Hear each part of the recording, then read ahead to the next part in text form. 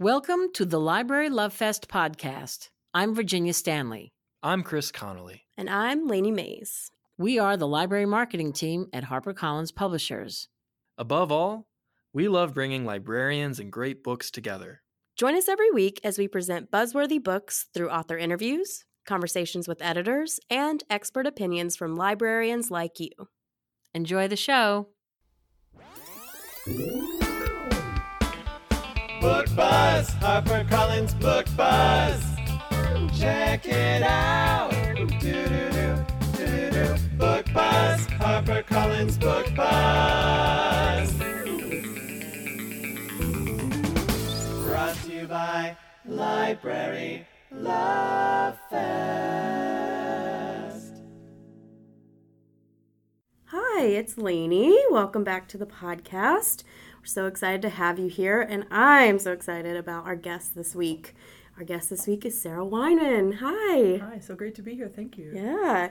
So Sarah is the author of The Real Lolita, which was named a Best Book of 2018 by NPR, BuzzFeed, The National Post, Literary Hub, and the San Francisco Chronicle, and Vulture, and won the Author Ellis Award for Excellence in Crime Writing, and is the winner of the 2019 McCavity Award in Best Mystery-Related Nonfiction. We just got that news. We're so excited. Congratulations. Thank you so much. And she has edited the anthologies Women Crime Writers, 8 suspense novels of the 1940s and 50s, and Troubled Daughters, Twisted Wives.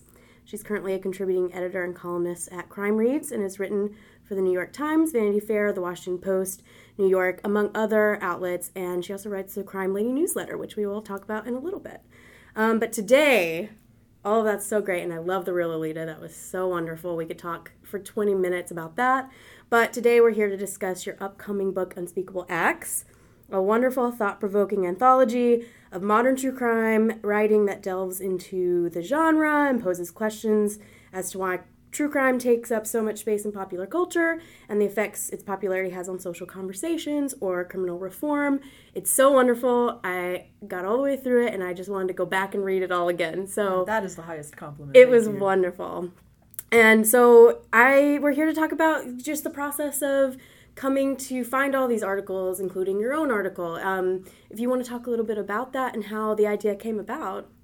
I mean, editing a true crime anthology was something I'd been thinking about for quite a while. It even predated when I think we could date the beginning of what I call the true crime moment. Some people call it the true crime boom. But I'm hesitant to say that only because true crime is a perennial love. It's been in the American culture pretty much since America existed. So I think it's also interesting to think about why true crime and American society are so inexorably intertwined, thinking about the relationship of violence with culture and the like. But getting back to the last few years, obviously serial really broadened things. It made the genre palatable and of interest to a group of people who might never have deigned to read a true crime book or watch a true crime TV show, but somehow with the patina of the podcast and the fact that you had Sarah Koenig's voice, and it was This American Life, production values, and the fact that it didn't have a tidy ending, it meant that there was the space to think about larger issues of criminal justice, of reform, of convictions, whether they're wrongful or not, and of what society is doing to people and how they're functioning in the sense of why they would commit these crimes or why they might be moved to commit them, so to speak. So these are all, as you can sort of see, like there are a lot of complicated feelings in my mind, and I've been a true crime consumer, I suppose, and someone obsessed with it really since I was a child.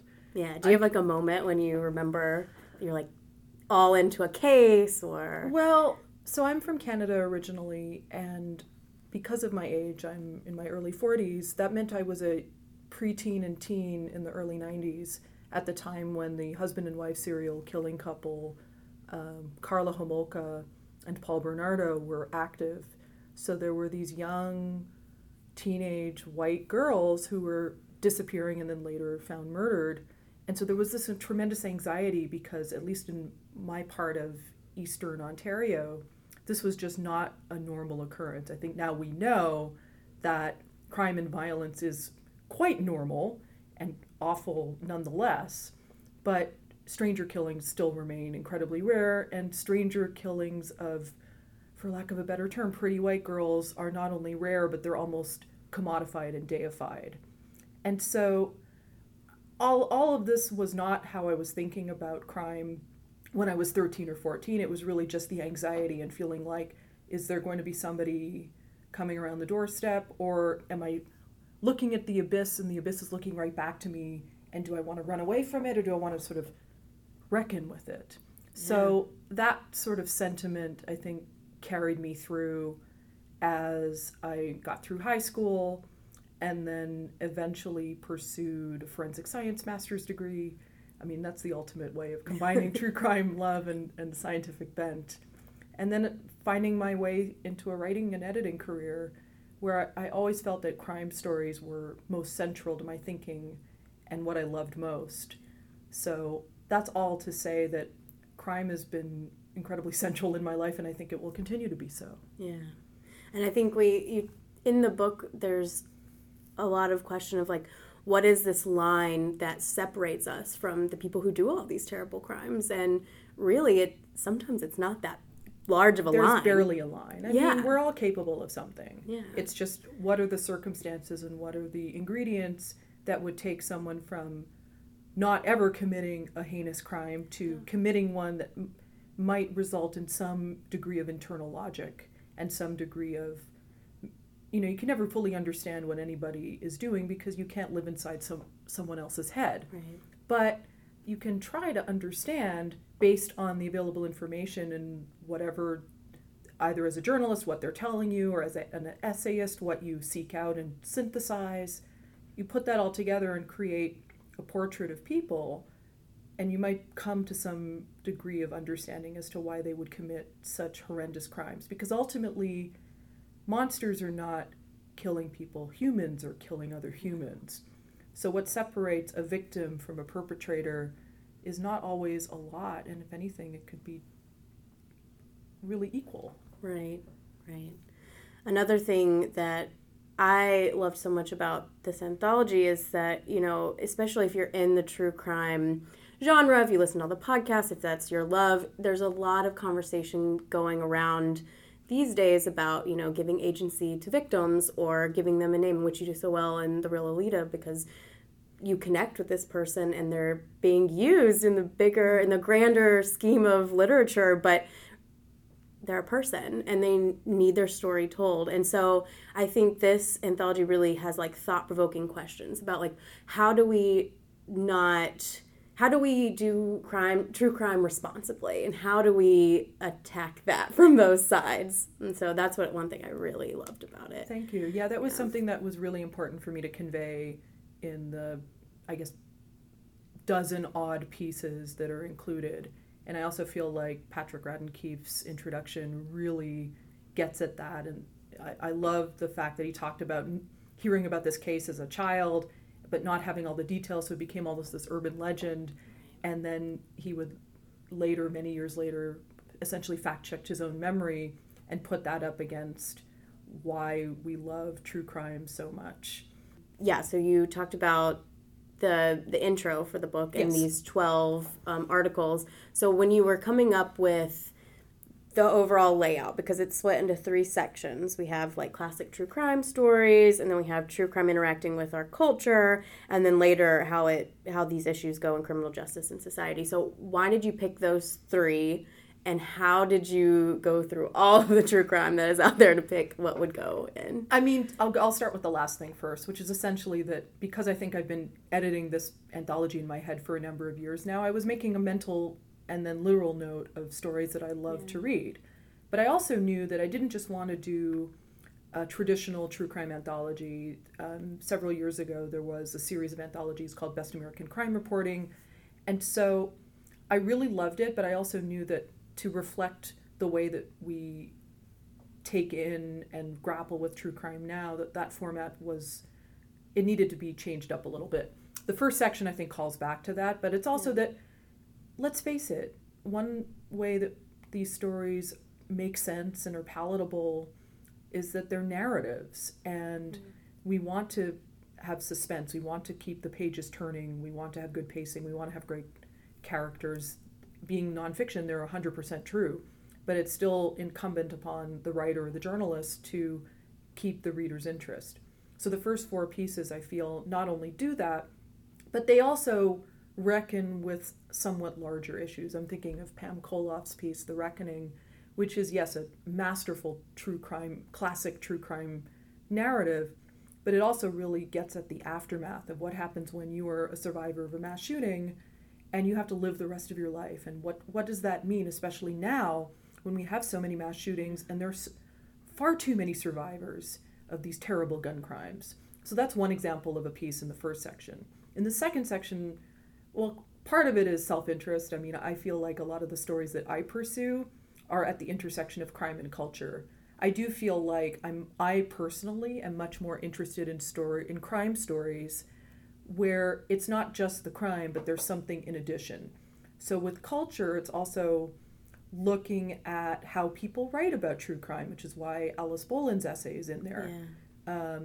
Certain segments of popular culture, be it the early 90s, like a music video, which is Elon Green's piece, or the way in which Ted Bundy, the serial killer, had become almost a commodity and deified, and how to get around that, which is Sarah Marshall's piece.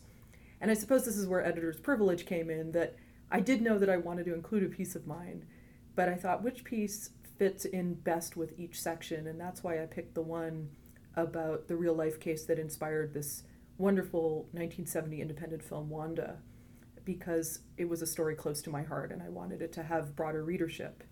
And then finally, with the third section, it's a key component of this true crime moment that we are grappling with much larger issues of injustice. And so how do I broaden the lens as an editor and look at things like, how African Americans are unduly targeted by police, or what's going on at the border, or a transgender teen who goes missing and it seems like the police don't really care about her, or misgendering. And so these are all major important social issues, and they're inexorably intertwined with crime stories, because I've always believed, and I will never be disabused of this notion, is that the best window into society is through crime. So I feel like that Unspeakable Acts does reflect the whole gamut of classic crime stories where the culture meets crime and vice versa, and this larger lens on what's happening society-wise. Yeah, definitely. I think, like we were talking about before, like there's just such a big push to that, and like thinking about what like the layers beneath the crime. And so I think that lines up so well with the way it's laid out. I think it goes really well together. So you talked about there's true crime is not new. Like everyone loves it. Or it's all, the people who do love it have always been there. So you talked a little bit about Serial and how that kind of was a catalyst for everyone talking about it. Do you think that there's just more conversation around it, or what is this boom? Why are we talking about it more now? Well, part of it is that, and I've written about this before, and I know I think I mentioned it in my own introductory piece, is that it's not so much the interest in true crime, it's this feeling that you are participating in the making of true crime. It isn't so much that Serial was a podcast, it was that it spun off all of these message boards and Reddit threads and other Twitter conversations and Facebook groups where people felt like they were going to one-up Sarah Koenig and solve the case, or they were going to disprove whatever theory anyone had, whether Adnan Syed did kill Hae Min Lee or whether he did not kill Hae Min Lee. The fact that all these years later it is a question that people are grappling with, and a question that now applies to many other different podcasts, films, television programs, and books related to true crime. So it's not just that you're taking it in, you're also being a part of it. And that can have dire consequences. One thing that I've also found, and I think that editing this anthology helped me come to grips a little bit with it, but I know that after I finished writing The Real Lolita, the way I approach true crime was very different. I became more sensitized. Yeah. I found that late night trawling, it would produce a response of incredible emotional weight in a way that I hadn't quite felt before, because I would go on these threads and all of a sudden a voice in my head would go, well, what if the family were reading this? Or what if someone connected to this case were reading and just happened to stumble across all these like random theories about a major traumatic event in their lives? Yeah. And so I took that sensitization, and I feel like it's important for me to hold on to it and not let it go, because that degree of feeling, I think, continues to make me a better writer and a better journalist. This is something that I've talked about with a number of crime writers in the field, some of whom are included in this anthology, others who I hope to include in future anthologies if that ever comes into being. But it is a subject that we all grapple with, is how do we contain our own emotions but also project them out so that people understand the real trauma that affects victims of crime and family who are adjacent to these crimes. And so I feel like that's something central and will continue to be central. Yeah. So besides being maybe a little more empathetic, do you think that there are any negative repercussions to having this large population of true crime lovers? I think of like an example of In the Dark, that podcast. It's going to be really hard for a trial when everyone in that area has listened, if they have listened, or maybe even falsely think they know something about it. Like, are there negative repercussions? There can be, yes. I mean, not just in terms of the participatory angle where people feel moved to drive past crime scenes or witnesses and try to track them down and, essentially set themselves up as amateur journalists when they don't necessarily know all the rules of how to comport oneself, and that can be something of a danger. You do wisely bring up the issue of a fair trial. Certainly in the Curtis Flowers case, they're potentially on trial number 7, and there's been so much media attention and a Supreme Court reversal that it may be difficult to accomplish something. But at the same time, the flip side can happen where media attention in books, podcasts, film, and TV does lead to reversal of convictions that should have been overturned many years ago. I think it just all comes down to how to be responsible as possible. And this is just something that all of us are kind of grappling with as a society. Now, that said, one thing that I think is also important, and I feel like Alice's piece really gets at this, is what happens when you become a true crime fan? What does the fandom element add or detract from it? And certainly some podcasts promote this, and some have merch, and some have live events, and there's a sense of what is their own responsibility. So it's just, everyone is kind of struggling, but I'm enough of an optimist to think that we'll get to somewhere better. Yeah, so true. So podcasts, we're already talking about them. Do you have a few maybe not so well known that you really love true crime wise? This would be a good moment to take out my phone and actually look at my queue. And we'll put it on the blog. If you name a few, we'll give you links. Because one thing, obviously, as a true crime person, is that I do listen to as many true crime podcasts as possible. Yeah. So, granted, I feel honor bound to shout this out because Sarah has a wonderful piece in the anthology, but she co-hosts this amazing conversational, well-researched podcast called You're Wrong About with the Huffington Post reporter Michael Hobbs. And the conceit of the podcast is to go back and look at major important events and try to figure out where the media misreported and what we thought we knew but actually don't. So they're actually in the middle of this long ongoing series about the O.J. Simpson trial and looking at different principles. And I'm learning so much stuff that I thought I'd never known before. And even in a couple of instances, there are some slow-burning story ideas. So I have to thank them.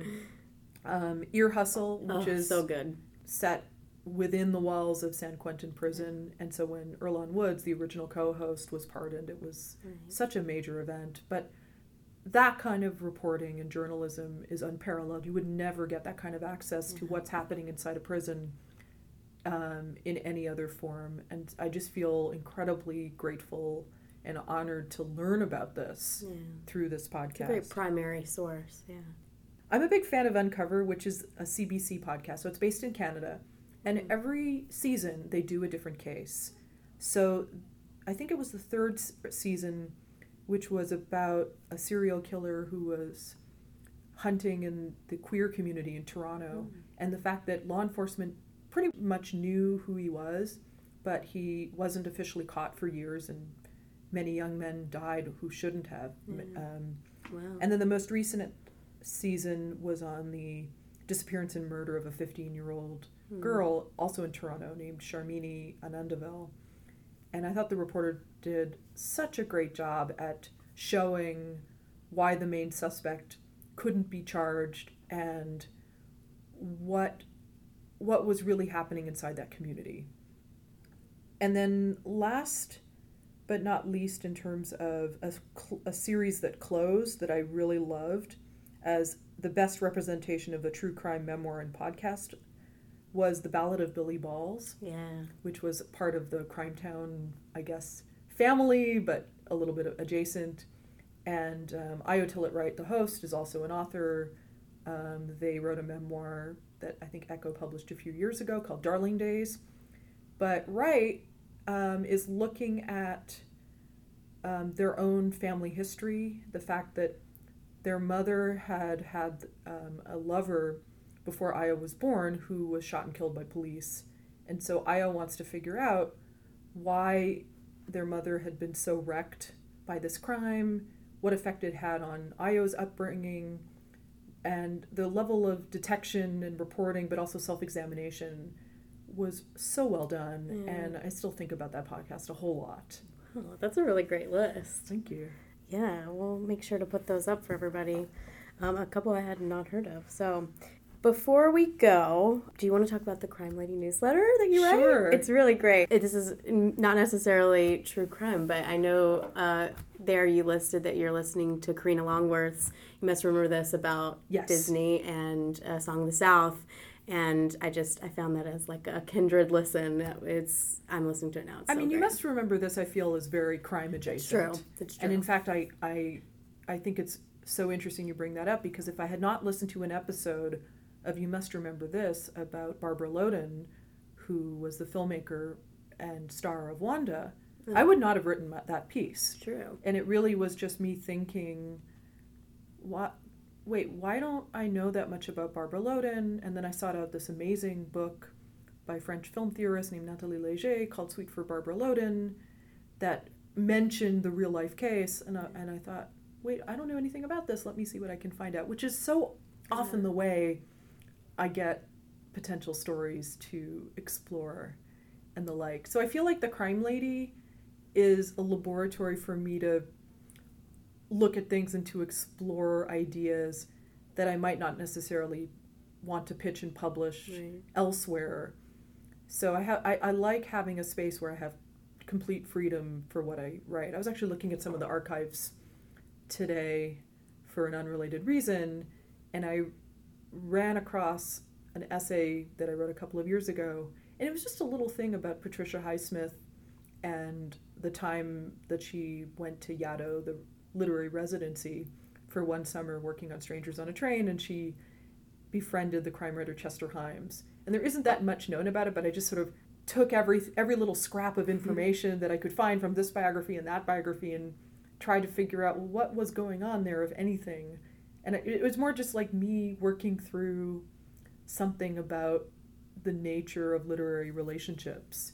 But again, it's like, that's just my own personal interest. Yeah. So what's great about the newsletter is that I can take these personal obsessions and then I'll write about them and send it out. And if a few people like it, that's great. Yeah. So it brings me joy to do the newsletter. Yeah. So how do people subscribe to this? It is available at thecrimelady.substack.com.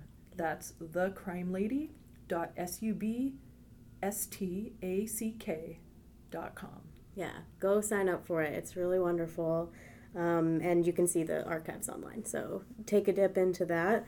You also find really good references for other things that you can dive into. And so I guess to close out, I wanted to ask, this anthology is like a haven for true crime lovers. I think people who want, like me, who want a deeper dive and to learn how to kind of think critically about what we're doing and what we're saying. But what would you say to someone who maybe has been a little scared of true crime or is not that big of a true crime fan? Like, what can they get from this? I think a similar thing from veteran readers of true crime. I wanted to create an anthology that would be a good introduction to the types of writing and journalism that is the best of what we have to offer in this current true crime moment. And since I see this current true crime moment persisting for quite a long time, there was a tiny part of me that's a little bit amazed that we're now 5+ years after Serial, and the popularity for true crime has not waned. If anything, it seems to be growing and expanding ever much. So as a result, I feel like to have an anthology that encompasses what is happening in true crime and who you should be paying attention to, and the fact that maybe in the past people who wrote true crime stories were predominantly white guys, and now there's much more of a shift to being more inclusive of women's voices and stories, of people of color, of queer LGBTQ narratives, of African American, of Latinx. It's a broad spectrum, and this needs to be properly represented. And fortunately, there's so much great writing that I feel like I'm barely scratching the surface. So the idea is this is just a little bit of a taste, and then you can just go from there and run with it. It's really wonderful. Well, thank you for coming in and talking to us much, about Lainey. this. So be sure to pick up, The Real Lolita paperback is now out, so you can go read up on that. But also Unspeakable Acts comes out in July 28th of 2020. So you have a little bit of time and get excited for it. Thank you for coming in. Thank you. This is so great. Thank you for listening to the Library Love Fest podcast. For more information on this week's episode, go to librarylovefest.com. Enjoying the show? We would love to hear what you think. Find us on Facebook and Twitter at Library Love Fest and on Instagram at Harper Library. Be sure to rate and review us on Apple Podcasts and share the show with a friend. Lastly, if you enjoy our show, we bet you'll enjoy all of the other podcasts from HarperCollins publishers. Find a list of shows at harpercollins.com/podcast. See you next week.